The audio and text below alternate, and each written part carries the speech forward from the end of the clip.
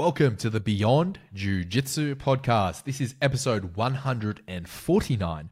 I'm Kieran Lefebvre, and I'm joined by I can't even say my name right. That's awkward. And I'm joined by Adam Childs, black belt gym owner. Adam Childs. Adam Children. Children. Yeah. Yes. Adam's child. Adam Childs. Kieran, what is up, my man? We are back, episode 149. Looking forward to it. You've just got back from a little bit of holidays.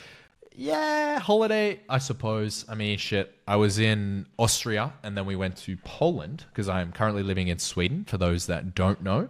So it was a very short flight, 2-hour flight there and back sort of thing. And I took my laptop with me, so I was doing a bit of work on the way. So it was a holiday-ish, I suppose.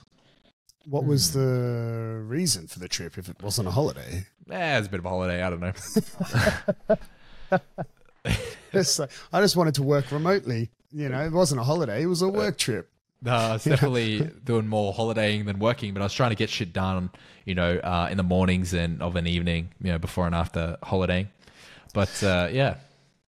Did you train while you're away? Like, did you take the opportunity? No.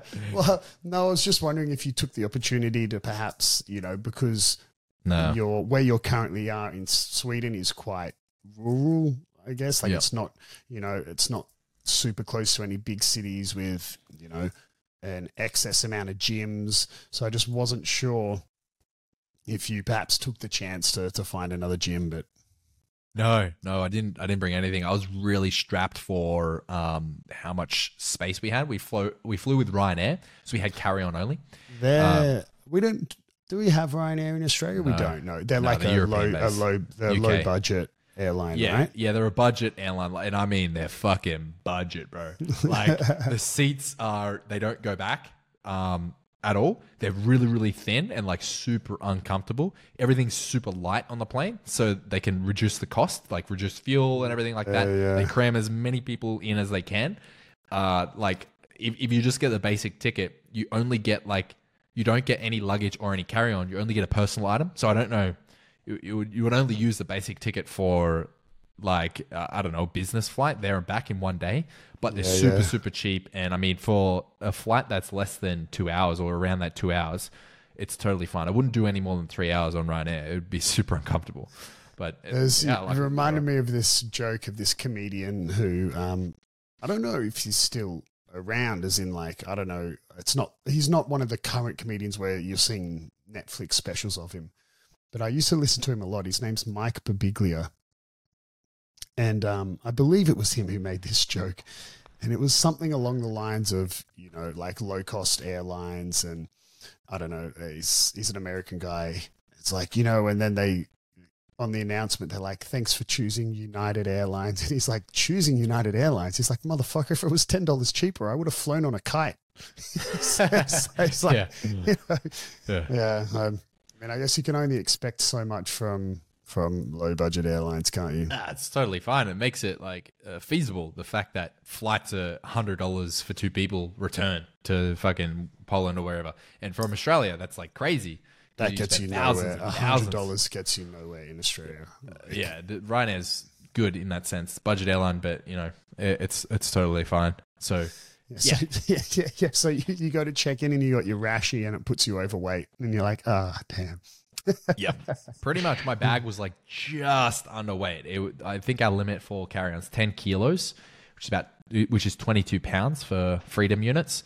And my bag weighed in at 9.8 kilos. So yeah, right. I want to ask before we get stuck into what we're talking about today. So I guess this is more for people watching the video version. Kieran, what do you reckon this liquid is that I'm drinking? For those just listening, it's like a brown, goldenish hue liquid. Looks like piss. For those just listening, looks like Adam's drinking piss. I want to say that's like... And Kieran's like, I've known Adam for a long time. It is definitely piss. Shit. Fuck. I mean... The easy guess would be apple juice, but because you're asking me and you brought it up, I'm going to think that it's some sort of supplement maybe. What is it? Bro, this is a national treasure. Not an Australian national treasure, Brazilian national treasure. You seen these cans before? No. So anyone, and Brazilians will know 100%, but this is Guaraná. It's essentially like Brazil has Coke, right? Like it's a soft drink or a soda or pop, whatever you want to call it. But I don't know what to compare it to in terms of, but I guess it would be like it's the main soft drink in Brazil. Right, the same way that Coke is, well, I guess the main soft drink everywhere else in the world, and I guess probably realistically is in Brazil as well. But it's it's a Brazilian soft drink, and we found my wife, who, for those who don't know, is Brazilian, and for those who don't know, I lived in Brazil for 5 years. My wife found here like an online Brazilian shop where you can buy a bunch and like a bunch of Brazilian foods, and for anyone who lives in a different country than the country they're from would know that like you tend to miss foods from back home and whatever. So, that's why those little supermarkets exist that have like, internationals. International food items and stuff like that. Yeah. So she bought a whole, not like a whole case, if you will, like a slab or whatever of Guaraná cans just this week. And, you've been able to get it in Australia for quite some time, but you usually have to go to like a Brazilian cafe or a Brazilian restaurant or the odd random store that sells it. So we got this whole slab of them in the fridge, and I was like, man, good old Brazilian Guaraná. It's literally, it's in terms of it being a treasure in Brazil, it's up there with like acai and stuff, bro. Wow, that's high praise. Damn. Yeah, but it's definitely a soft drink, right? Like, which I don't typically drink, but I'll throw these back and reminisce.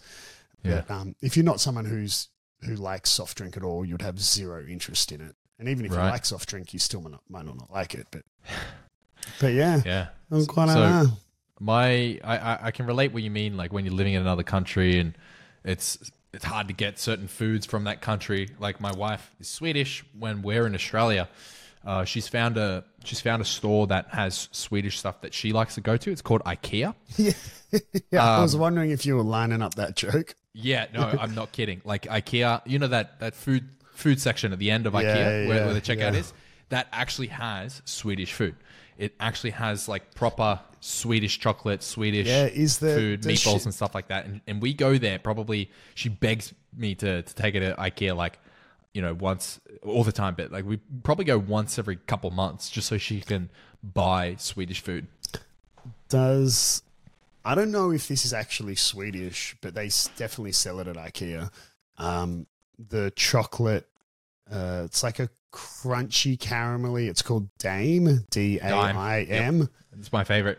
That shit is the goods, bro. It's my favorite. Daim is legit, bro. It's so good. But so last time we went to IKEA, we went there like for regular people reasons, furniture and stuff, not just for food. Well, I know a lot of people who go to IKEA just for food. It's like a lot of people go to Costco just to eat the food and eat the free samples and shit. Gross. But we bought, so what's the correct way to pronounce it? Daim. Daim, okay. Yeah. So that Daim chocolate, I don't know, I assume in Sweden there's lots of different chocolate bars of it, but there's one at a shop near the gym that's like a long rectangle, and that's like the really good one. But then we bought from IKEA, it was like a big bag of like the mini sort of like mini fun size or Halloween candy size, but they were different, not as in like, different chocolate, but it was just like, nah, this ain't cutting it, man. I need that rectangle one, It doesn't matter. The big long one. I could eat 20 of the little ones, but they were just not quite the same. It felt like the proportions were off. You got to get Marabou Daim as well. Like, so there's I'm probably mispronouncing the name of the brand, but the Swedish brand, Marabou, or whatever, however the fuck you say it. It is really good. It's up there with Cadbury. It's really good. And they do a Daim version of like a chocolate bar. It's good, man. It's really good. So try that next time. Good. Try that next time. So for any listeners who are sitting here being like, Hershey's is the best, you suck. Hershey's is terrible. Disgusting, bro. It tastes like chalk. like like Hershey. Like even Americans don't like Hershey. It's fucking it's bad, terrible, bro. terrible. It's so bad. European chocolate is so much fucking better. But yeah, dude, Dime. I'm glad that you tried Dime. My wife and her mother make Dime panna cotta, and it's fucking good, man. Oh my god! With whipped cream on top and like Dime sprinkled, and it's like a running joke that I'm like a massive fan of Dime. Man, I wish I had a friend who was coming back from Sweden at some stage and could bring me some Dime. That'd be so cool. Man, if I forget, I'll just duck over to IKEA. And fucking that's right. Yeah, straight from Sweden, bro. Wouldn't be wrong. And it's funny they don't pronounce IKEA like in the Western world. It is the West. How do they pronounce it? IKEA. IKEA. Yeah. But same shit. Yeah, that's all well and good, but I actually, as someone who speaks two languages, I find it really like odd when people pronounce they're like, oh, this is a French word. So even though I'm speaking English, I'll use the French pronunciation. That for me is, I mean, names are slightly different, like the name of a person, I feel, because it's I butcher everyone's name right? here, dude. No, that's but that's fine. It's not like you could pronounce it correctly and you're choosing to use an English pronunciation, right? Like, well, so my mate here, but imagine just having a full redneck bogan being like, bro, let's go down to Servo, buy a croissant. You'd be like, dude, just call it a croissant, man. Fuck. Yeah, no, I get you, but names is a funny one. So I got a mate, his name's Martin, and I pronounce it like the English way, Martin, but he pronounced it, and everyone in Swedish pronounced it like Martin. It's like, actually, no, you know what? I can't pronounce it, but it's it's basically the same name, but with an accent. But there are some names in Swedish that, like, if you pronounce it the English way, you're butchering it. And the common one is Anders, Anders. It's pronounced Anders. But, like, when people are talking to me about an Anders, and our jiu-jitsu coach, the head coach, his name is Anders. When people are talking about him to me, they'll say Anders. And I'm like, I know you're talking about Anders. Why are you saying Anders? But it's like completely different. It's completely different pronunciation. So, but I do have to tell you about this. I know you probably, I don't know if I've told you this before, but in Swedish, to say, particularly up north, to say yes in Swedish, in some dialects, you can say yes by breathing in and going. Now, I've seen video. You didn't tell me about this, but it's funny you mentioned that because I've seen videos on this. Yeah. Like, so the further north you go, from what I understand, the further north you go, the more prevalent it is, but it depends on like where you are is how it's used. So up north, they literally just go, and that means yes, or like they're agreeing. But here, when in everyday conversation, it sounds more like it doesn't sound like a. It sounds like you're fucking shocked or something. And my wife has started doing that when she's talking to me in English, and it is fucking annoying. I hate it so much. Like at first, it's kind of like fun. You're like, oh, it's kind of weird. But now it's so irritating. It just gets me fucking mad. I don't know. All I can imagine is you just having like a war of a role with someone who's gasping for air, who's essentially going, yes, yes, yes, yes. So they're just like, as you're choking them, they're like, yes, yes, yes. Yeah, it's weird, man. Like when you're talking, they're agreeing, like they go, like, yeah, I don't know. It's just fucking weird. When I first came here, I didn't really know about it. I only knew about the version, not like how it sounds in everyday conversation. And my wife's mum does it all the time, and I thought she had some sort of like speech impediment or like a tick or something. And I eventually brought it up. I was like, why does your mum always do that? Like it's so weird. And then obviously it's the yes, but fuck, man, it's annoying. In Swedish, it's fine, but in English, it's fucking annoying, man. I hate it. Yeah, there's language things that like just don't make sense or like don't function correctly outside of that language. Mm-hmm. You know, like another one in Portuguese is that you really have to use like the pronoun of whatever you're talking about. Like, Yeah. in Portuguese, you don't have to, but in English, you do. Like in English, when you're making a sentence, like you always have to say like, you know, turn the TV off or turn it off, you know, like if I just said, and so my wife and I used to have this because in Portuguese, you don't really need to like a little bit more context in the conversation is carried over.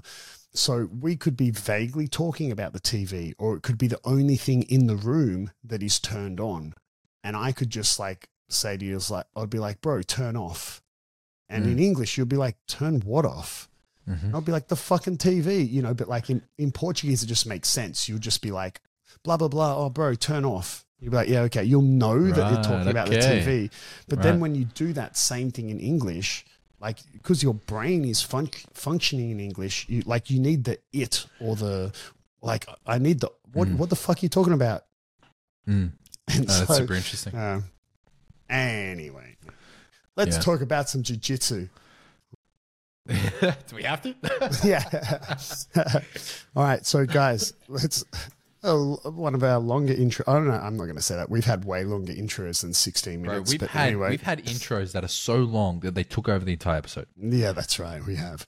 But I want to talk a little bit about egos in jiu-jitsu and whether they're good or bad. But I've listed 3 of the worst traits of someone with a bad ego. Not to say that someone with a bad ego necessarily does all of these, but the worst 3 ego offenses for me, because as a whole, you know, everyone sort of says like, leave your ego at the door, right?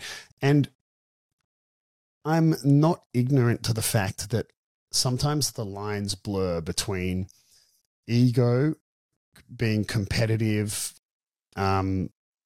being confident. Like sometimes these lines blur and overlap a little bit. I've said this multiple times that I don't think anyone who trains jiu-jitsu for a significant amount of time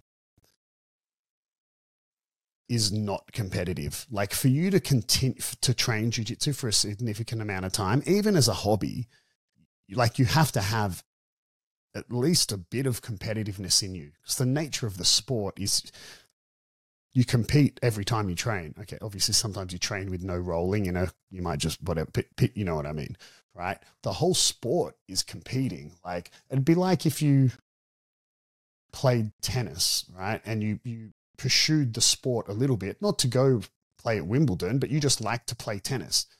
If you had literally zero desire to win or fight to win, like you either wouldn't pursue it or no one would ever play tennis with you. You'd be like, this dude's fucking lame. Right? So sometimes I guess a little bit of, you know, competitiveness, confidence, ego, and those sort of things, the lines can blur. But as a whole, ego in the negative connotation, I'm not a fan of it in jiu-jitsu. I just find it super like detrimental to your day-to-day interactions with jiu-jitsu. But before the day-to-day interaction, the first one I want to tick off that, and this is me personally, so a lot of people love this one, but I don't really like the whole trash talking ego side of jiu-jitsu. And that could be like, some people do nothing but trash talking banter online, but some people do that in real life too, you know? And yeah, I think way back, maybe episode 20 or something, we did, you know, talking about trash talk, but yeah, we did. I'm just not a, for me, that's one that I'm not a huge fan of. Yeah, me neither, to be honest. I mean, sometimes it's fun to see rivalries and you know, sometimes that can be fun. It can be a fun part of the sport because, you know, there's got to be a heel, you know, someone to sell the fight and things like that. But yeah, there's a line, you know what I mean? I mean, if everyone was super like stoic all the time, the argument could be made that it would get boring because it is entertainment when we're talking about high-level competition jiu-jitsu. Yes, and the jiu-jitsu in unto itself is the entertainment and should be, right? But that's not enough for everyone. And I think that the whole backstory, people spend more time on Reddit talking about like the backstory and, the trash talk and the this and that between matchups than they do the actual technical side of the matchups these days. And I think there's an element of benefit to jiu-jitsu as a whole, but there's also lines in the sand. You don't need to go full you know who all the time, I suppose. But yeah, I'm at two minds. Like I don't mind it in some respect, but it can get a little bit tiresome when it's taken to when it seems to be required for every bout these days. I don't think that's needed. Yeah, because I'm all for, and I think if we're talking about trash talk specifically, I believe a lot of people confuse trash talk with confidence. Like, so for example, for me, if you and I have a match and we've both got our interviews and whatever, and all the press that you do coming up, and people ask me how I think the fight's going to go, and I say like, oh, Kieran doesn't stand a chance, I'm going to take him down, take his back, whatever. Like, that's just a fighter being confident in their abilities. Like no fighter is going to be, obviously everyone has some levels of self-doubt. Usually there's probably some people in the world who don't, but as a whole, people have some self-doubt and whatever, and question themselves and, oh, what if I lose and whatever. But like, you have to be confident in your skills and your ability. Like, okay, be different if you were interviewing me because I had a match with Gordon Ryan. I'm going to be like, bro, I'm going to get fucking smoked. I got no hope, right? But, if no one's going to, if I thought I had zero chance to beat you, like I'm probably not taking that match, or, vice versa. So I don't see that as trash talk when someone just says like, no, I'm going to win, he's not on my level and whatever. That's just someone being confident in their skills and their ability. But yeah, when that ego turns into then like aggressively attacking the person, that's not what I'm a fan of. Like, yeah, like I can say that like, oh, like I'm got a better gas tank than him, I've got a higher submission rate, this and that. I don't then have to be like, fuck, this dude should only be he shouldn't even be a black belt. Like, he's nowhere. This guy's like this level of a blue belt. And then trash talking goes where they start being like guys like Chael Sonnen and Conor McGregor that then start insulting the dude's wife and family and country. And like that stuff I really absolutely hate. Yeah. No, I get it. Yeah, totally. It is a bit of an ego, and then when everyone starts to put the crown on, oh god, it's so cringe. How many people are going to do cringe. That? Yeah. But I mean, only one person could do that. The person who like invented it in jiu-jitsu, and everyone knows who that is. Everyone else doing it.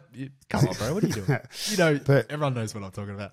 But I was thinking about this because I just watched the recent like 20-minute interview or something that Flow Grappling did with Gordon Ryan for his upcoming return to competition, which I believe is 1st of October, with Patrick. I always forget how to pronounce his last name, which is a bit embarrassing as someone who speaks Portuguese, but Guido, or whatever his last name is.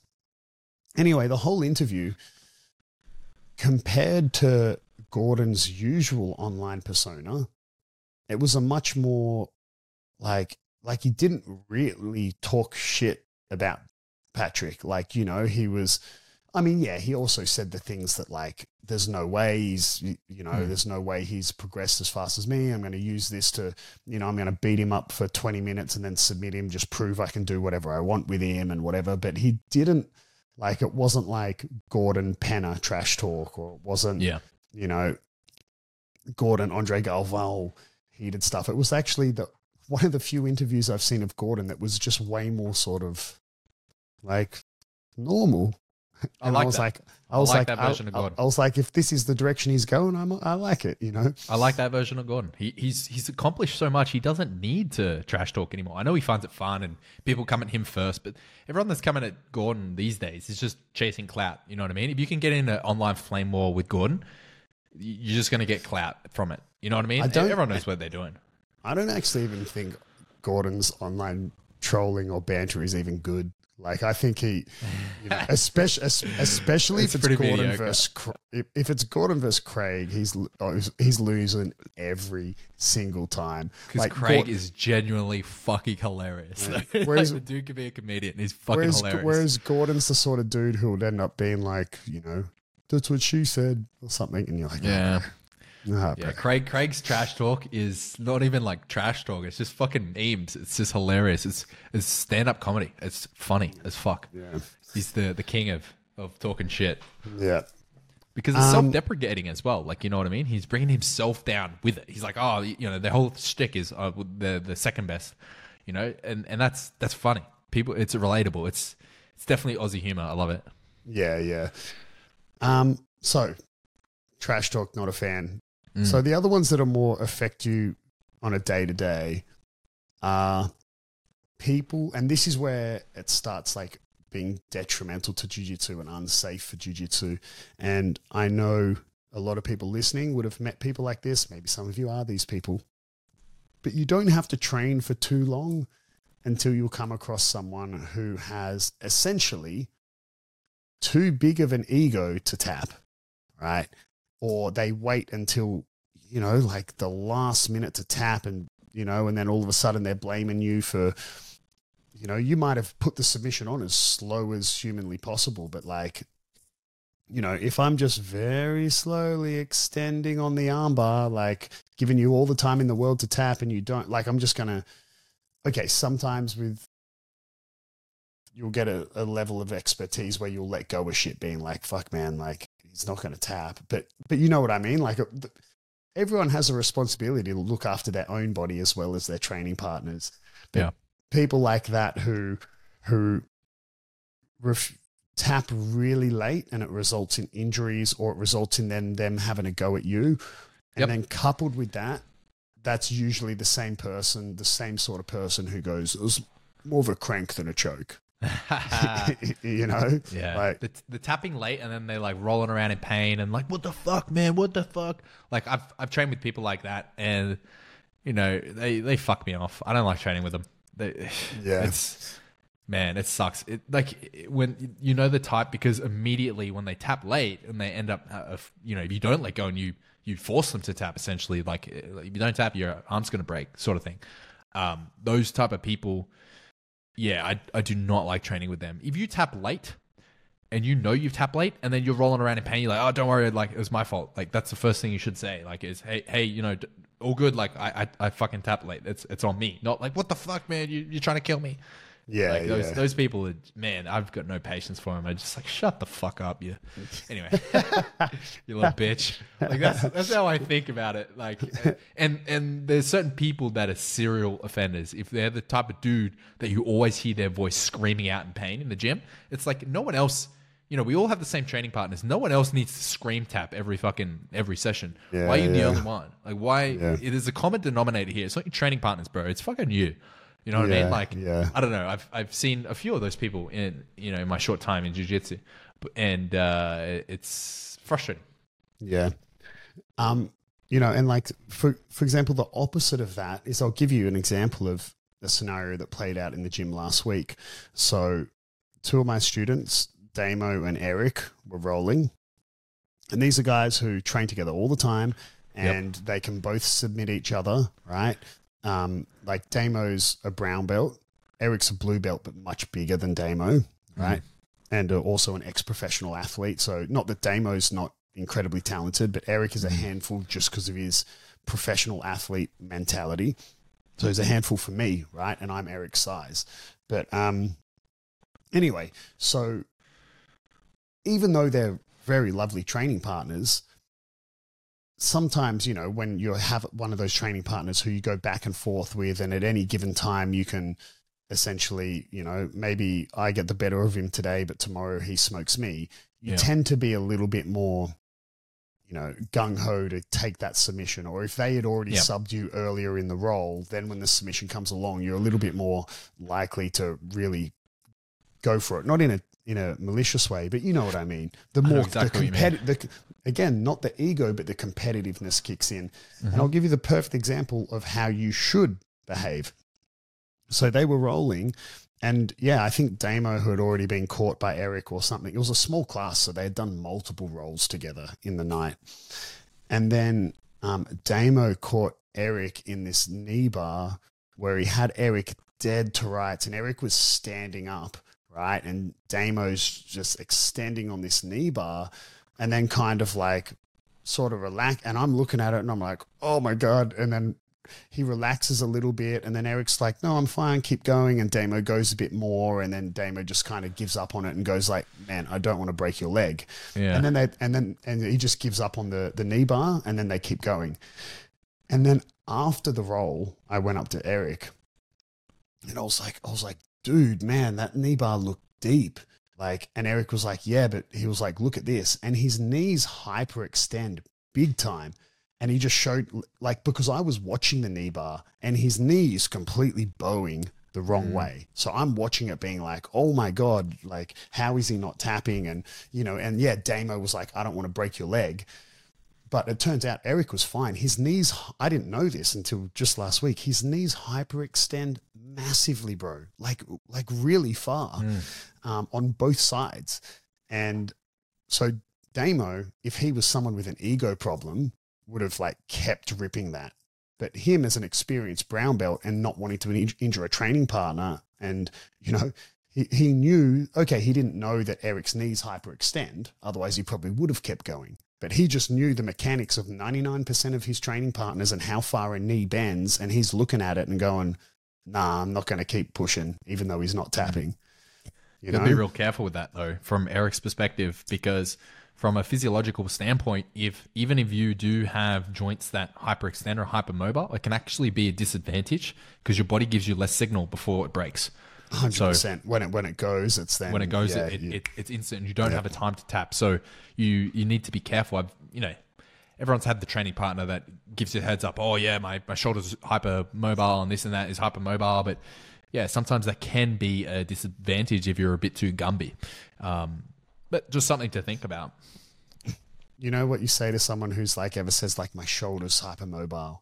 You go, oh yeah, hey, have you seen how you can like debone a chicken wing prior to eating it and then eat the whole chicken wing? And they go, yeah. And you're like, yeah, that's what I'm about to do to your shoulder, motherfucker. Take the whole thing out of the socket.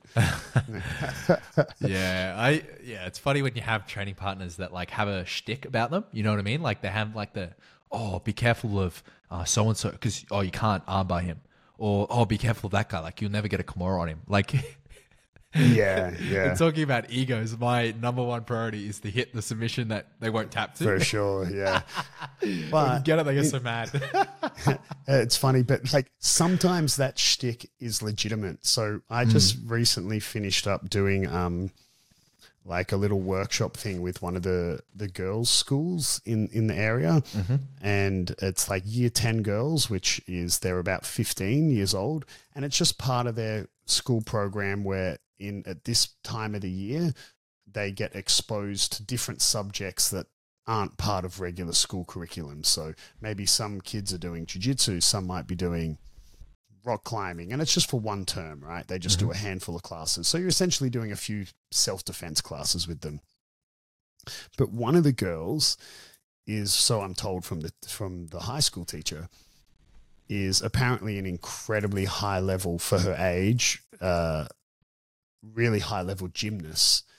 And for those who don't know, gymnasts practice specifically shoulder dislocation, right? And they actually, there's heaps of YouTube videos of like challenges where what they'll do is hold like a broomstick, for example, in front of their belly, and with straight arms take it up behind their head round to their butt. And if you try this, you'll notice that the wider your hands are, put your hands super wide. It's very easy. Unless you have bad shoulders, everyone can do it. But then the closer your hands get together, you have to I don't know if medically it is dislocating your shoulder, but that's what they call it. They call it shoulder dislocation. And the closer your hands are together, the more you have to have the ability to dislocate your shoulders to get that stick behind your head and down to your butt. And her being a really high-level gymnast, they were doing just your classic beginner submission of an Americana, And obviously these are just some high school girls going through the motions. So I'm really not looking for people to execute. They're going to do 5 classes and then potentially never do it again. So I'm just wanting them to get some experience, have some fun. So I wasn't concerned with 100% the correct application, but man, like the range of motion in her shoulder was pretty, like you wanted to start throwing up in your mouth. And she's like, I'm not feeling anything, you know. Damn. Yeah. World champion in the making. Yeah, that's right. Yeah. All right. Fuck. Next one. So now I want to talk about what is by far the number one worst ego problem in jiu-jitsu, and that is essentially instructors with imposter syndrome. Instructors who at their core are not particularly good at jiu-jitsu, right? And they feel the need. No, I mean, I'm not saying this to hurt anyone's feelings. This is legitimate. And I say this being fully aware that there's plenty of people in the world that can beat the shit out of me in jiu-jitsu. But I also am confident in where I did all of my jiu-jitsu, study, if you will, as in where I spent all my time as I was coming up through the belts. And yeah, I didn't win any world titles or anything, but I can hang with, I don't want to say I can hang with the best of them. You know, I'm not going to say, I'm a competent black belt and I know my shit and whatever. Yeah, I know compared to someone like John Danaher, I don't, but there's a lot of instructors, particularly in a country like Australia, maybe not so much if you were in Brazil or the US where the market operates as a whole at a higher standard. But there's plenty of really bad instructors who, use their ability to bash up really unskilled students as a way to show that they're better, right? To prove that they're better. They beat up the white belts and the blue belts because that's about the only people they're good enough to be better than. Or maybe they're better than the brown belts in their gym, but it's because they're brown belts who have been with them from day one, right? And the head coach is no good anyway. These instructors are by far the worst ego problem in jiu-jitsu. And I want to tell you a little anecdote that one of my students, which I'm not going to mention any names, but one of my students just told me this. Okay, so for those who aren't aware, I am incredibly open and easygoing with students training, train wherever you want. Okay. I have none of that, you can't, cause you're from this team, you can't go there. Man, cross train with whoever you want. I have zero of any of that. So this student of mine who's a white belt, I think I've just within a couple of weeks, just given him his second stripe on his white belt, right? He was away somewhere in Australia for work. And so he did what a lot of people do. He found the nearest gym and he went in. And he went into this gym and I think it's also the first time he's gone to a different gym. He's only ever done jiu-jitsu with me. He's got no comparison. And, he went to train at this other gym. And he said, he came to me almost, he's the nicest dude, and he almost had disbelief on his face. He was like, man, he's like, I fucking smoked them. All of them. And no, and I mean, I'm not sandbagging him. He's been training oh shit. He's been training maybe 5 months or something. I don't know, whatever it is. Max 6 months, right? He's been training, absolute max. So it's not like I've had this 2-stripe white belt, or it's not like he comes from wrestling or anything, right? He's only 20, so he's young and fit, or maybe he's only 19. But and I don't know what the other belts of the dudes he was training with, but even if everyone he was with is white belts, that's kind of irrelevant to the point of the story I'm going to get to, right? So I mean, give this other gym the benefit of the doubt. Let's imagine all the other dudes were white belts. I don't know. And they were doing like essentially King of the Hill or King of the Mats training where whatever, I think it was specific something. And whoever kept winning stayed in. So he kept winning. He was like, man, I just like demolished them. And then the instructor comes in, and the instructor wasn't a black belt, but he's definitely more than a 2-stripe white belt. So whatever the instructor was, and because it was no-gi, right? So he said as well, he's like, I'm not sure what belt the instructor was, but he wasn't black belt. He then said it took ages for the coach to pass his guard, which is fine. Like you don't have to necessarily be like the top competitor in the world to be a good coach, right? But anyway, it took ages for the coach to pass his guard. And when the coach did pass his guard, he gets up and looks at him, at my student, and goes, welcome to the gym. And then and I'm like, what? Like, I mean, this sort of behavior, bro, like what sort of ego do you have to have that you need to barely pass the guard of a white belt and then be like, yeah, welcome to the gym, motherfucker. Dude. This is so like, this is a honestly, true story, bro. I was told this today. This does not sound believable. I was told this. I don't believe it. Like, and to be honest, the student didn't even come to me to tell me. He was telling another student, and then I kind of just like was in earshot and heard the other student say, "You've got to tell Ads that story." Man, and I was like, don't "What know. story?" This sounds suspicious. Like, if I was a 2-stripe white belt, it sounds suspicious. It does. It sounds like it sounds a little bit hammed up. I think there's no way. When we stop recording and I give you more details and I give you names and stuff, you'll be like, you'll be like, oh yeah, that checks out. Okay, fair enough. Yeah, I'm just like imagining some like, some 2-stripe white belt that, I don't know, he visited a gym, did okay, and then, the story just got a little bit out of hand. That's what it sounds like.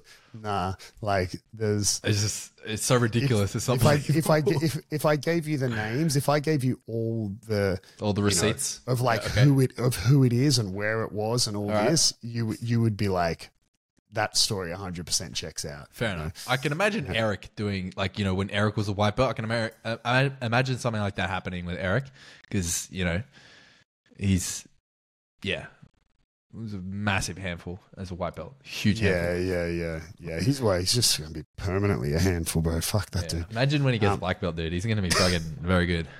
But I'll be well retired by then. We'll kneecap him in the fucking car park before that. Yeah. But yeah, man, I was just in shock to the story. So that sort of ego of and surely people have encountered instructors like this who, and unfortunately, it's something that comes back to, like, and you might ask yourself, how do these dudes even survive if they're not that bad? Like, isn't the proof in the pudding? And it's like, well, yes and no, because on the one hand, there's plenty of coaches, even some of the best competitors, multiple world title winning competitors who are no longer active in competition or maybe roll less because they're older, right? So of course, like, look at my coach Fabio, right? Like, 4-time world champion, created one of the most successful team in competitive jiu-jitsu, and right, multiple world champion black belts underneath him and whatever. But you get to a certain point and people go, who the fuck is Fabio Gurgel? Like, I mean, that point is already exists. People say people don't know who Hodger Gracie is anymore, right? Like, not as a whole, lots of people do, but you know what I mean? I know what you mean. So it's not like the proof is in the pudding in that sense, right? You get to a point where, I mean, again, John Danaher doesn't like compete, or I don't know. He hasn't even rolled for many, many years. So, but then the problem is as well, when you're brand new to jiu-jitsu, if it's something that you've just purely gone out to investigate on your own and you haven't had a friend refer you or whatever, because even the shittest gyms can have 5 out of 5 Google reviews, right? Like, I mean, like, so you don't know any better. If you're brand new to the sport, you just got to hope to some degree, without any referral program, you've got to hope that you walked into the right gym with credible coach who doesn't have this horrible ego that continues to beat the shit out of you as a means to make them feel good and to prove that you know that they're better than you. Yeah. And something it's typically, sorry to cut you off, it's just going back to imposter syndrome. It's typically these gyms as well that are way more strict on the whole, you're not allowed to cross train at another gym because they don't want you, they don't want you to get exposed to, like, you know, I give it's been a while since I've done an analogy, but I give the analogy when it's kind of like, when you're younger, you only know your parents' cooking and you think your parents' cooking is the best. And then you grow up and you go somewhere and you eat something that's amazing. You go, oh my God, what's in this? And someone's like, salt. You know? And then all of a sudden you realize that your parents actually can't cook for shit, right? and it'll always remain nostalgic for you, but it's like you've been exposed to like actually what high-end good cooking is, and you go, oh my God, there's this whole new world out here. And those two tend to be in a parcel, I find. Yeah, no, that's a good point. And I think one thing that people that have been training jiu-jitsu for a while, particularly we're talking upper belts, like, purple belt up, tend to forget that 90% of the people that train jiu-jitsu are white belts, the beginners. Over 90%. Yeah, that's right. Yeah. 80 to 90% of people that actually train jiu-jitsu. The amount of people at the upper belt level, higher than blue belt, is minuscule in compared to the amount of practitioners. It's a pyramid, right? The base of the pyramid is built from beginners because people come and go, and that's a good thing in a sense. Longevity in jiu-jitsu has always been a point of contention. People always come in and out of jiu-jitsu. It's long, it's hard, blah, blah, blah. That came out wrong, but you know what I mean. We've spoken about this we have so many episodes dedicated to the reality of jiu-jitsu, part 1, part 2, et cetera, et cetera. And when you're saying like a gym that has a renowned air quote shit instructor that their jiu-jitsu is not very good, and how do these gyms survive? Well, maybe they have good marketing, or maybe they're in a good area, or the fact that 80 to 90% of people that train jiu-jitsu don't know any better. It's the reason McDojo, the places that are featured on McDojo Life, where it's literally like showing an armbar and they have no idea what they're doing, and then real black belts come in and dojo storm these fake black belts. Like, the reason these places exist and can appear to survive is because if you're dealing with people that do not know any better, you don't know what you don't know. Yeah, so, that's right. Yeah, makes sense. I have one to add. I say, yeah, go on. I was just going to say, you remind me of something my late granddad said to me when you said you don't know what you don't know. And when I was much younger and moving to Sydney. So I left where I grew up when I was 18 and moved to Sydney by myself. Like, I had zero connections in Sydney, right? Well, I mean, I had a girlfriend who lived in Sydney, which was the main catalyst for moving, but I had no anything in Sydney. And my granddad, who grew up in the early, days in Western Sydney, in poorer, rougher areas, he was concerned for my safety. And it's the last time I'm seeing him prior to moving. And he goes to me, all right, Adam, don't make friends with anyone you don't know. And I was like, what? Fair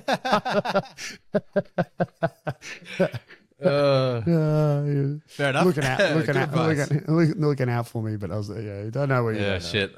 Yeah. Anyways, totally. Sorry. Go back to you. You had one to add. Yeah, I've got one.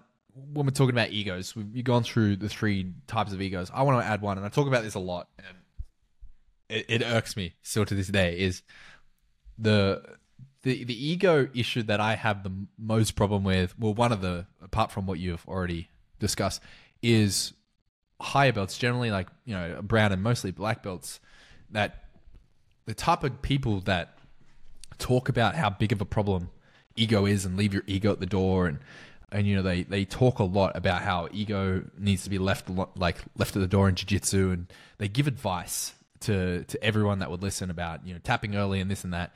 But then when it comes to it, some of the biggest egos I've ever experienced in jiu-jitsu are the same people that talk about it constantly.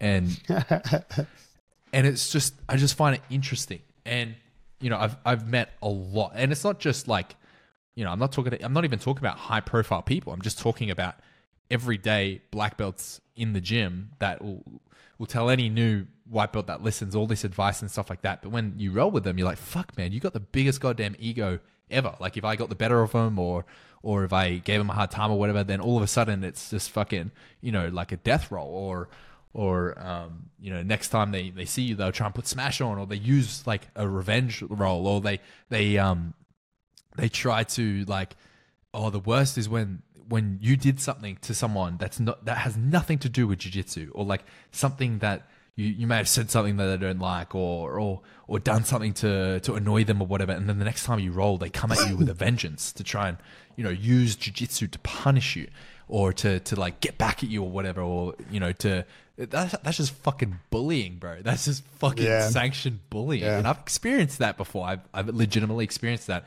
And at the time, I didn't really know any better, so I was like, still a white belt and young and impressionable and whatever. But now looking back, I'm like, that is fucked up. That is so fucked up. That in my opinion, they are the worst, and it's ironic because they're the people that talk about it the most. Sounds very targeted towards me. I'm not loving this conversation anymore. Not in the slightest, bro. Not in the slightest. No, I do. A previous episode we've spoken that like, if you were to put me in the box, I guess like when the competitiveness of me comes in, it would be that revenge role person. But I think the angle is different. It's more like, it's more frustration at myself, that I'll be, frustrated that it's never like the person that it happened with. They could be just a faceless, no name opponent, and it's no different to me if I'm playing a video game against an AI opponent and I lose, and I'm like, go rematch. I'm going again. Yeah. You could be That's playing. That's not what I'm talking about. I'm talking about revenge rollers in like, you said something to them that upset their feelings like 2 weeks ago, and they've been like in their mind, like ready to fucking go at you for weeks. And that's, in my opinion, that's just good. That's bullying. That's massive ego. And yeah, it's just fucking no good. It's just such a bitch move, in my opinion. Anyway.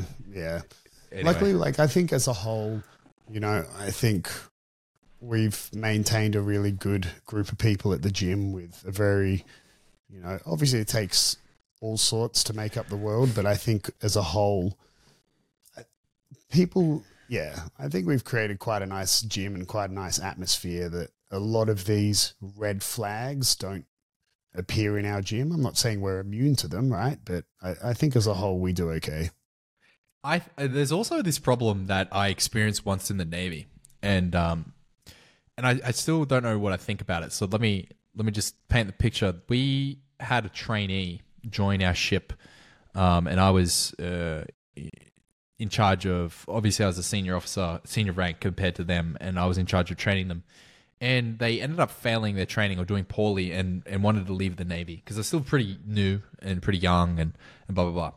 And when they had their leaving interview with the captain back at their training school, they cited the reason they wanted to leave because of the boys' club mentality in the Navy, and they cited our ship as part of the reason they wanted to leave. And we called this throwing a hand grenade in. And it happens a lot when, particularly in my job, when some trainees are maybe they can't handle the job, maybe they don't like the Navy, and instead of internalizing that and saying, hey, it's not for me, maybe I'm not prepared to put in the work to learn, or I'm finding it too difficult, it's not what I thought it was going to be, they like to externalize and blame others and throw a hand grenade and try and get people in trouble before they leave. And it's very effective. It works. Like, they do get people in trouble a lot of the time because of the sensitivity culture in the Navy these days. But the point of this story is, I've reflected on that over the years, and I've thought, well, what if, hypothetically, what if the trainee wasn't doing that, and maybe they actually did perceive us to be a boys' club? Maybe, hypothetically, we were a very cliquey, boys mentality that we didn't realize because we couldn't see the forest through the trees. I like to I've been doing this a lot lately. Like, a bit of soul searching, Adam, as I've matured, is playing the game where you say, okay, what if I'm wrong?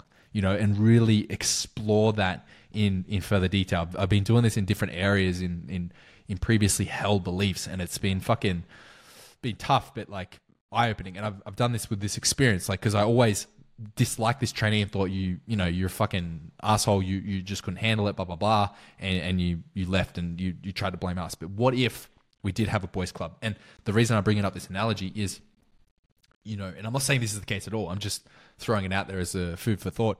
What if there are red flags in your gym, but you couldn't see it because it's like trying to see the forest through the trees sort of thing? I'm not saying that you're perpetrating it, but maybe it's like become a part of the culture in unto itself.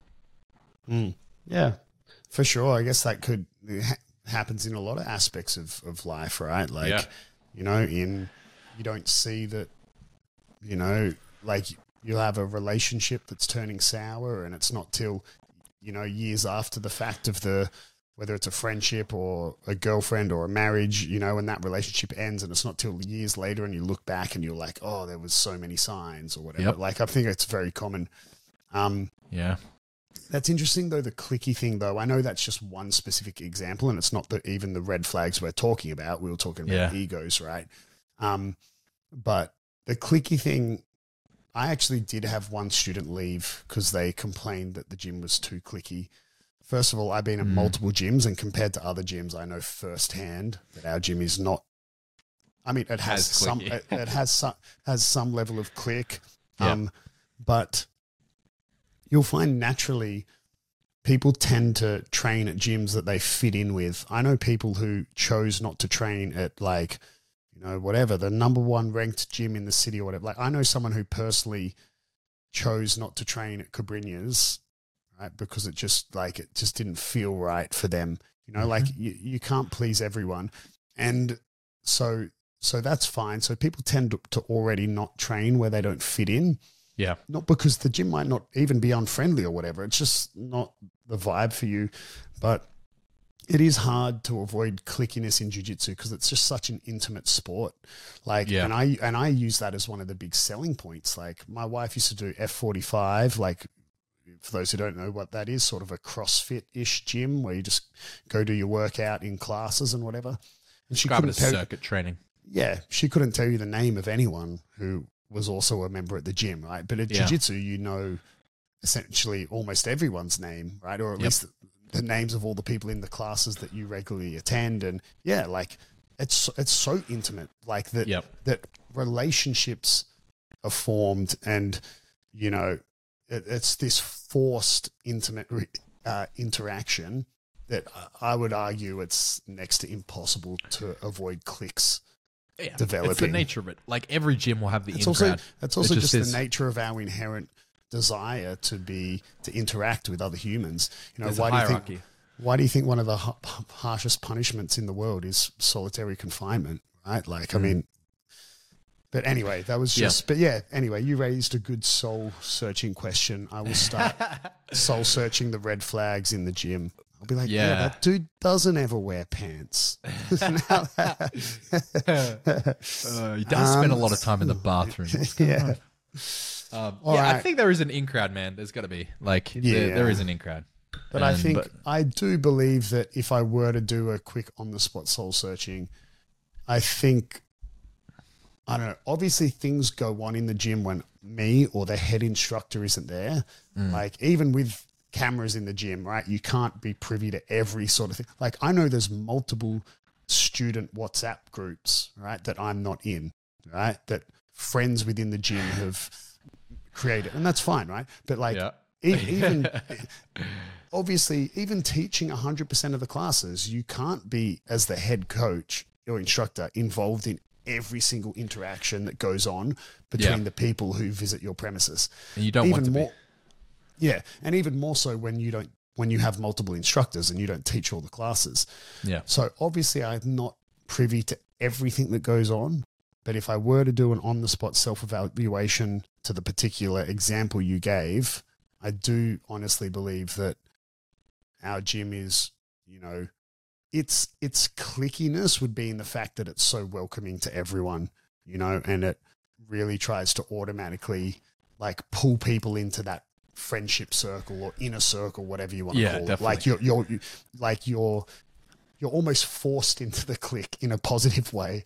Yeah. Compared to a lot of other gyms that I've been a part of, you know, like I spent 5 years not in a clique at the gym that I chose to train at in Brazil. It was super cliquey. And I was, even after 5 years, even after when I worked directly for Fabio, even after I was an instructor at the gym, like I never got pulled in or treated like I was in a clique, you know? Yeah. Like You weren't on the in crowd. Yeah. Yeah. Even doing like training, strength and conditioning training outside the gym with Fabio and Michael Lange and these guys. We went off-site to do other strength and conditioning stuff, like all the other stuff, and I was still never in. Like it was the barrier to entry seemed like, but I mean, actually I know what it was. The barrier to entry was like, you know, making the podium at Worlds essentially was the barrier to entry. Well, at black belt, I should say. Or at brown belt. But yeah. Anyway, on to the next. Kieran, have you got your something interesting? Yes. And I want to go first because we might have the same one. No, we definitely, I can guarantee you we don't have the same one. Okay, Yep. good. All right. Well, this one's an easy one. And if you've been maybe living under a rock or you just don't follow the scene, Adam, I'm sure you're aware of this, hopefully. Have you seen the breaking news from ADCC trials? Probably not. Let me explain. So, ADCC is everyone should know what ADCC is. ADCC trials, which is the way you qualify for the actual ADCC main event, they have now changed the weigh-in rules, that weigh-ins will now take place the day before.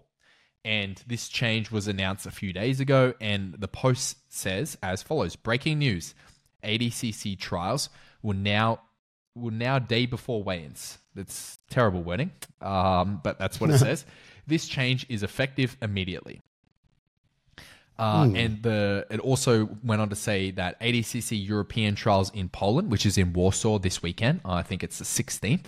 It was just in Poland, but not in Warsaw, will be scheduled as follows: 8 to 10 p.m. Friday at the arena, 7 to 9 a.m. Saturday at the arena. So you have the option 2-hour weigh-in window from 8 to 10 p.m. to make weight and weigh in the day before. Now, why is this relevant for those that aren't super familiar with the way things work? This may not seem like a big change, but it is a very, very significant change for everyone that competes. And just before I go into my thoughts on it, Mo Jassim jumped into the comments and wanted to clarify some things because obviously there was a huge uproar about this. Some people were loving it, some people were hating it. And Mo Jassim said in the comments, for those complaining, ADCC has a 22-pound difference between weight classes. Many athletes are stuck where they are too big for one division and too small for the other. This helps tremendously. Some ADCC trials have 256 competitors in a single division. We want to see the best version of athletes competing. One last thing. This is in a separate comment. He said, one last thing. We will be doing the weigh-ins the night before, not morning before. Athletes will be able to cut weight, weigh in, hydrate, and get a good night of sleep. Now, there's a few things going on here. So I haven't fully formulated my opinion. I've spoken about weigh-ins and making weight a lot because I coach a lot of jiu-jitsu people in making weight for competitions. And this is arguably at the moment the biggest competition in jiu-jitsu outside of Worlds, but arguably bigger. Weigh-ins the day before. What does that change? Well, it changes a lot. It changes a lot. Because of same-day weigh-ins, particularly for trials and even the big show, it was causing a lot of athletes that are in between weight to have to cut weight the day of competing. And when we say cut weight, we're not talking about, changing your body composition, meaning reducing your body fat percentage and increasing muscle mass and whatever to make weight, right? We're talking about water cutting. This is all water cutting. So what Mo is saying, particularly in the comments, and in my opinion, didn't do a great job, but was sort of defending the position and saying this is why we're doing it, because the weight divisions are so large. It helps athletes that are in between weights to comfortably make weight. The reason that a lot of athletes chose not to do this approach before this rule is because it is near impossible, I should say, to effectively cut the day of a morning competition and then rehydrate, weigh in and then rehydrate before your matches. And when he's saying there's 256 competitors, there's a lot of matches, basically, is what he's saying. Like, you're doing 4 to 5 matches till the finals if you want to win. So they want to see the best version of competitors. So they're trying to avoid athletes that are in between weights or just want to go lighter from water cutting, being dehydrated, and bonking out early on in the day. And they want the best version of the athletes, so they're doing day before weigh-ins. So they're encouraging water cutting. Personally, I think this is the wrong approach. I think that water cutting is not a good approach for the athletes. Yes, it's less dangerous, in air quotes, than MMA because you're not being punched in the head. But it's a direction of, in my opinion, it's a way of trying to emulate MMA, make it more spectator friendly by seeing larger and larger athletes in lighter and lighter divisions. That's all you're doing, is you're forcing everyone down a bracket. Who's going to suffer in this? Well, obviously the athletes. We're going to have people that don't have a lot of experience water cutting feeling like now they have to water cut to be competitive, because all of a sudden maybe they're in the 77 kilo division, and all of a sudden they have people that are walking around their walking weight at like 85 or even 88 kilos in their division, and they're just getting absolutely steamrolled if they don't participate in the water cut. It's kind of like the steroid argument as well. If you promote steroids or don't ban steroids in a sport, if particularly for everyone really that wants to make it in that sport, you have to, it's like pay to play. You have to participate in whatever is being done to equalize the advantage. And that's why I'm against steroids in sport, and the whole argument of, just don't do it is fucking dumb. And I think the same can be applied with water cutting. That's my initial thought on it. I haven't had enough time to really sit down and formulate it, but yeah. Yeah, as a whole, I'm not really a fan of it. I mean, but I'm also not a fan of ADCC's blatant blind eye to steroid use and stuff.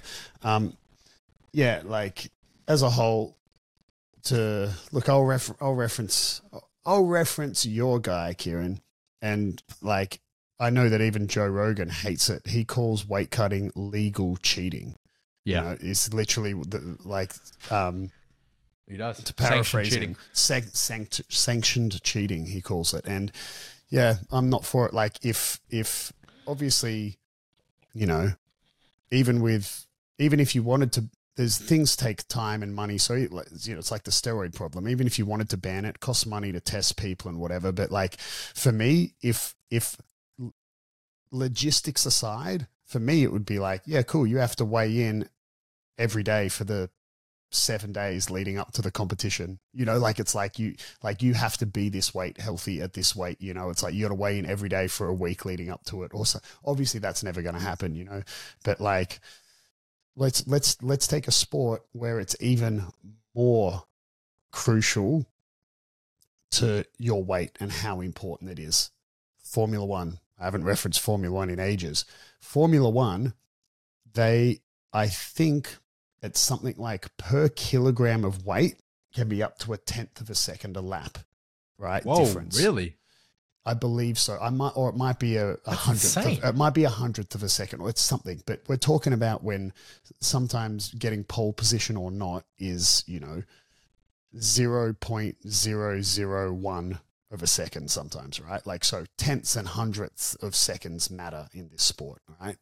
And I might have those numbers wrong, but whatever it is, it's they know that a kilo, depending on the track and everything, they know that a kilo equals X amount of added time or time lost, right? In a lap. Drivers, every single, what they do every single time before they get in a car? They get weighed. You know what they do as soon as they get out of the car every single time? They get weighed. And they have, you're not allowed to be lighter, right? So drivers aren't, drivers have minimum weights that they're allowed to be. So you can't just have a driver essentially like cutting a bunch of weight or whatever to be 4 kilos lighter than everyone else, meaning their car's going to be 4/10 or whatever, 4/100, whatever it is, a lap quicker. They're not allowed. It's against the rules. They have to be, I believe they have a minimum and maximum weight, whatever. I'm not sure what the numbers are. But yeah, you're not allowed to just, and so I know for a fact that taller drivers have a harder time. Like taller drivers have to stay leaner because they naturally weigh more, right? Like, so taller drivers have a harder time with their diet and everything because they obviously don't want to be heavier because that makes the car slower. But it's not like littler drivers can cut weight and just get super light, and to make the car faster. Yeah. So yeah. Anyway, weight cutting's dog shit, but yeah, I was not aware of this this rule change. But whatever. I mean, at this time, it only applies to trials. It does not apply to the main event. So I don't see a world where they won't be applying it to the main event. I think they just haven't figured out the logistics yet, and I see them announcing it because if you are an 85 kilo person and you cut down water weight to 77 kilos and then you win and you make the show, how the fuck are you going to make 77?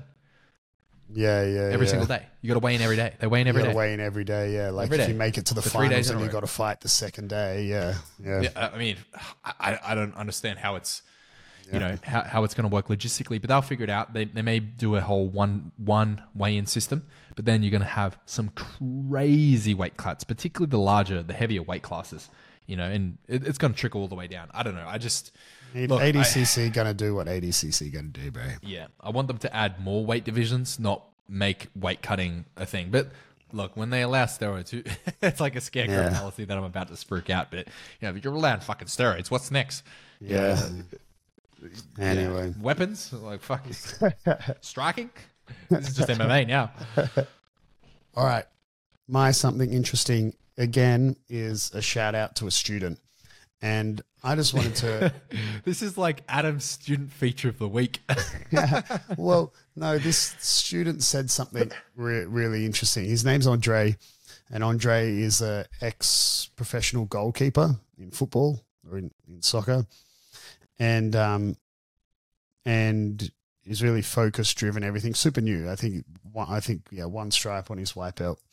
And whenever new students come in, I always ask them, oh, why did you decide to train jiu-jitsu? I think this is an important question to ask because for different people, they pursue it for different reasons.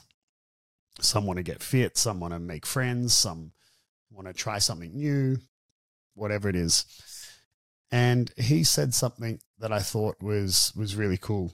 He said that one of the main reasons for his decision to investigate jiu-jitsu was that currently we just live and operate in a world that is all like instant gratification, right? As we know, like social media is built on it, right? Instant gratification. And, if you call someone and they, if you message someone and they haven't messaged you back within 30 seconds, you're like, fuck, what, where is this person? They didn't pick up the phone, right? And he was like, I really want to do something that is like zero instant gratification, something that takes like a lot of hard work and can take a long time to reap what you sow. It's just like, and I was like, I'd never really thought about it like that, and I was like, that's such a great mentality to have, because if you get into jiu-jitsu thinking that you're going to have like that, it operates like the world as a whole tends to operate nowadays, which is everything is now, you can get everything now. It's all instant gratification. It's like, well, man, like you're going to have a rough journey because that's not how jiu-jitsu works, right? And then even after you have progress spikes and then you have lulls and then, it's not this instant rewarding thing. And I just loved that mentality. I'd never had a student say that to me as their reason for doing jiu-jitsu before. And like it actually, I was like, fuck, man, that is such a good answer. Like what a great mentality to have as one of the deciding factors as why you wanted to give this sport a go. You chose the right sport. yeah, yeah. You're in the right maybe place. Maybe I gave Andre. him that You're in the strike right a little place. too early. A little too early. I should have made him Take it back. Should have made him wait a little longer. Yeah, Yeah. No, that's really good. Yeah, that's yeah, a good and I one. mean, I like that. I've been doing it for years, and I'd never thought about it like that. And because I just never made the connection between how it's so different to how the world works now. Mm. And yeah, so, but fuck, don't worry, guys. Those YouTube reels, they're still all there. That shit's instant gratification. You be scrolling for hours. Pew, pew, pew. Doom scrolling for days, boys. Doom scrolling. Yep. Ah, So I'll have to, hopefully between now and next week, someone else says something interesting in the gym. So I've got another shout out. Yeah. Yeah, next you're just going to be shouting out everyone. Like, shout out to my new student, George, who just got a stripe on the white belt. Super interesting. Good job, George. Oh, Shout out to that dude who waved at me when when he let me lane split. What did I go? What a guy. Shout out. Yeah. All right, guys. So next episode is episode 150. Oh, yeah. It is our Q&A. It feels like it has been forever since we've done one, but it's our first one since coming back from our first break, right? So excited to get back into that. If you're quick, if you listen to this not long after it comes out, and then you're quick to jump on our Instagram at BeyondJujitsu_podcast, follow the link trees, you still probably can get an audio question submitted in time. So there'll be a link in the description of this episode, wherever you're listening as well. So Direct do link, so baby. if you would love to submit a question, have it played on the podcast, and we will banter about it. Other than that, guys, thank you so much for listening, and we look forward to seeing you next week. See ya.